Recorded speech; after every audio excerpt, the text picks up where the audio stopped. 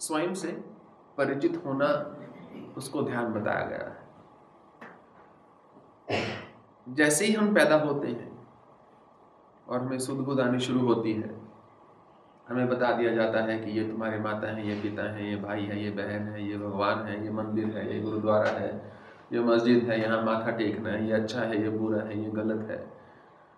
और बच्चा जैसे जैसे बड़ा होता है वो टीवी देखता है, रेडियो सुनता है, गाने सुनता है, स्कूल में जाता है, उसको वहाँ और पढ़ाया जाता है कि ये देश के लिए ठीक है, ये गलत है, ये समाज के लिए ठीक है, ये गलत है।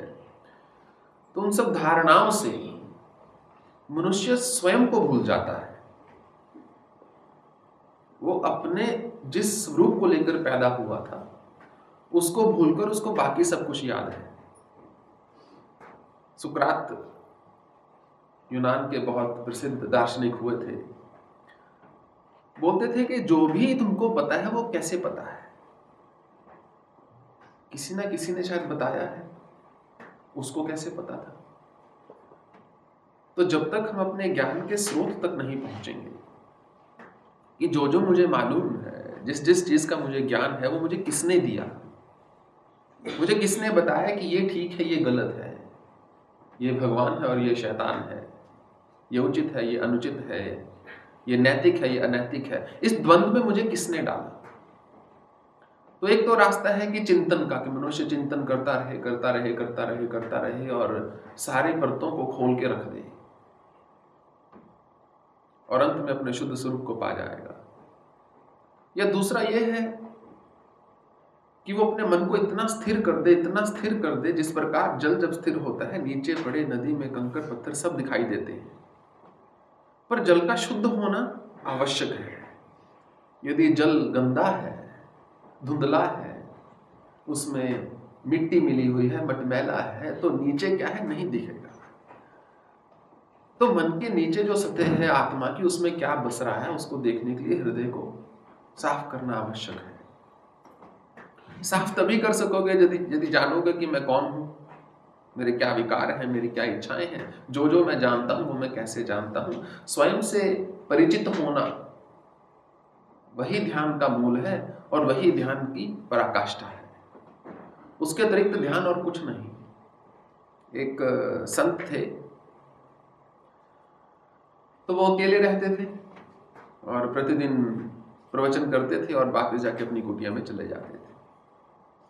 तो उनके पास एक बिल्ली थी और वो बिल्ली जो थी उनको संत से बहुत प्रेम था। तो बिल्ली जब वो चले जाते तो वो पीछे से म्याऊं म्याऊं म्याऊं म्याऊं करती रहती थी। तो संतों ने सोचा कि ये जीव है, इसके भीतर भी आत्मा है, ये दुखी हो रही है, कष्ट में है, क्यों ना मैं इसको ध्यान में साथ ले जाऊं। तो वो संत सिद्ध थे, पहुंचे हुए थे, समाधिस्थ थे, तो बिल्ली को साथ ले गए।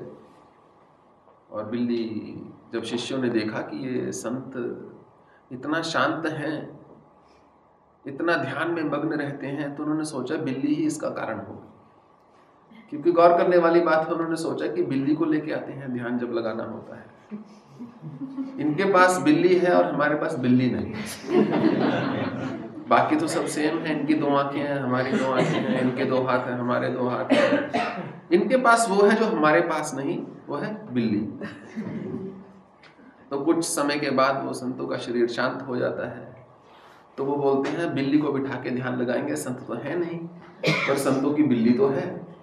तो उन्होंने बिल्ली को सिंहासन में बिठाना शुरू कर दिया और थोड़े समय बाद बिल्ली भी मर गई। बिल्ली भी जब चली गई तो शिष्यों को लगा अब तो हमारा चिन्ह चला गया। धर्म और आध्यात्मिकता में मूल अंतर यही होता है, धर्म में मनुष्य चिन्ह ढूंढता है, चाहे वो तिलक लगा ले, चाहे वो क्रॉस डाल ले, चाहे वो ओम डाल ले, चाहे वो कड़ा डाल ले, चाहे वो कुछ डाल ले, उसको एक चिन्ह चाहिए। क्योंकि वो डूबते को तिनके का सहारा, वो वाली बात होती है, कुछ मैंने पकड़ के रखा हुआ है, ये मेरा धर्म है। समझा क्या है धर्म किसी ने नहीं समझा, पर कुछ उसने पकड़ के रखा हुआ है। अब वो बिल्ली के जाने से शिष्य बहुत व्याकुल हो गए सब। बिल्ली चली गई, अब ध्यान कैसे लगाएं। तो फिर उन्होंने मिलके फैसला किया कि हम एक नई बिल्ली लाते हैं। तो नई बिल्ली लाई गई, उस संतों की कुटिया में उस बिल्ली को रखा गया, उस बिल्ली की पूजा होनी शुरू हो गई, उसकी आराधना होनी शुरू हो गई कि बिल्ली के माध्यम से ही हम आत्म साक्षात्कार तक पहुंचेंगे। करते करते कई जनरेशन बीत गई, 200-300 साल हो गए। तो उसके बाद एक और आए संत जिन्होंने अपने सत्य को स्वयं खोजा और बोला नहीं, मुझे नहीं लगता कि बिल्ली का कोई लेना देना है हमारी मन की स्थिति से। तब तक इतनी किताबें लिखी जा चुकी थी कि यदि आपको ध्यान लगाना है तो बिल्ली के साथ कैसे ध्यान लगाया जाए, बिल्ली का ध्यान कैसे रखा जाए। कितने शास्त्र हैं यही बताते हैं कि इस तरफ बैठोगे तो ये हो जाएगा, उस तरफ बैठोगे तो ये हो जाएगा, ये मंत्र जप लोगे तो वो हो जाएगा, उसको कर लोगे तो ये हो जाएगा। ये सब बिल्ली वाली ही बात है, ये बिल्ली के साथ कैसे ध्यान लगाया जाए। तो फिर वो संत आए, उन्होंने बोला नहीं, बिल्ली की कोई आवश्यकता नहीं। तो उन्होंने बोला बिल्ली को परे कर दिया जाए। तो कुछ समय तो जो शिष्य थे उनको लगा रहे ये एक परंपरा चली आ रही थी, परंपरा को तोड़ दिया। अब कैसे हमको अपने सद्गुरु की कृपा प्राप्त होगी? उनकी बिल्ली ही तो एकमात्र थी। बिल्ली की फोटो हटा दी और बिल्ली को हटा दिया वहां से। अब चलते चलते क्या हुआ, 10-12 साल के बाद सबको आदत पड़ गई, बिना बिल्ली के भी बढ़िया ध्यान लगने लगा।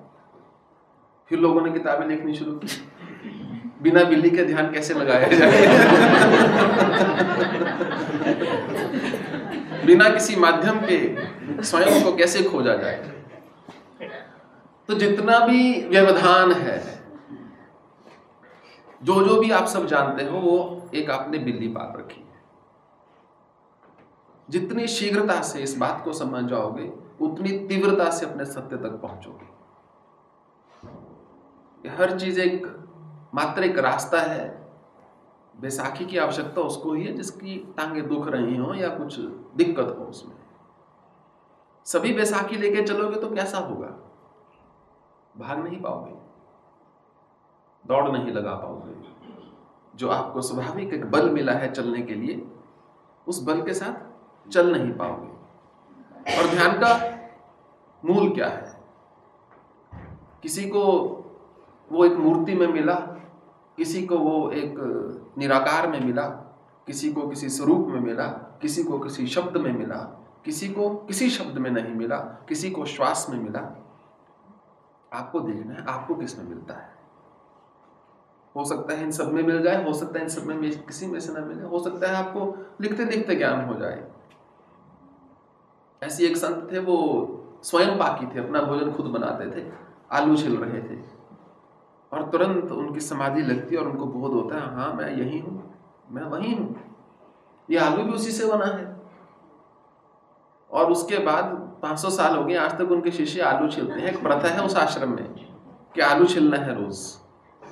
वो जो हमारे गुरुजी थे, उनको आलू छिलते छिलते प्राप्ति हुई थी, आपको भी आलू छिलते हुए प्राप्ति होगी।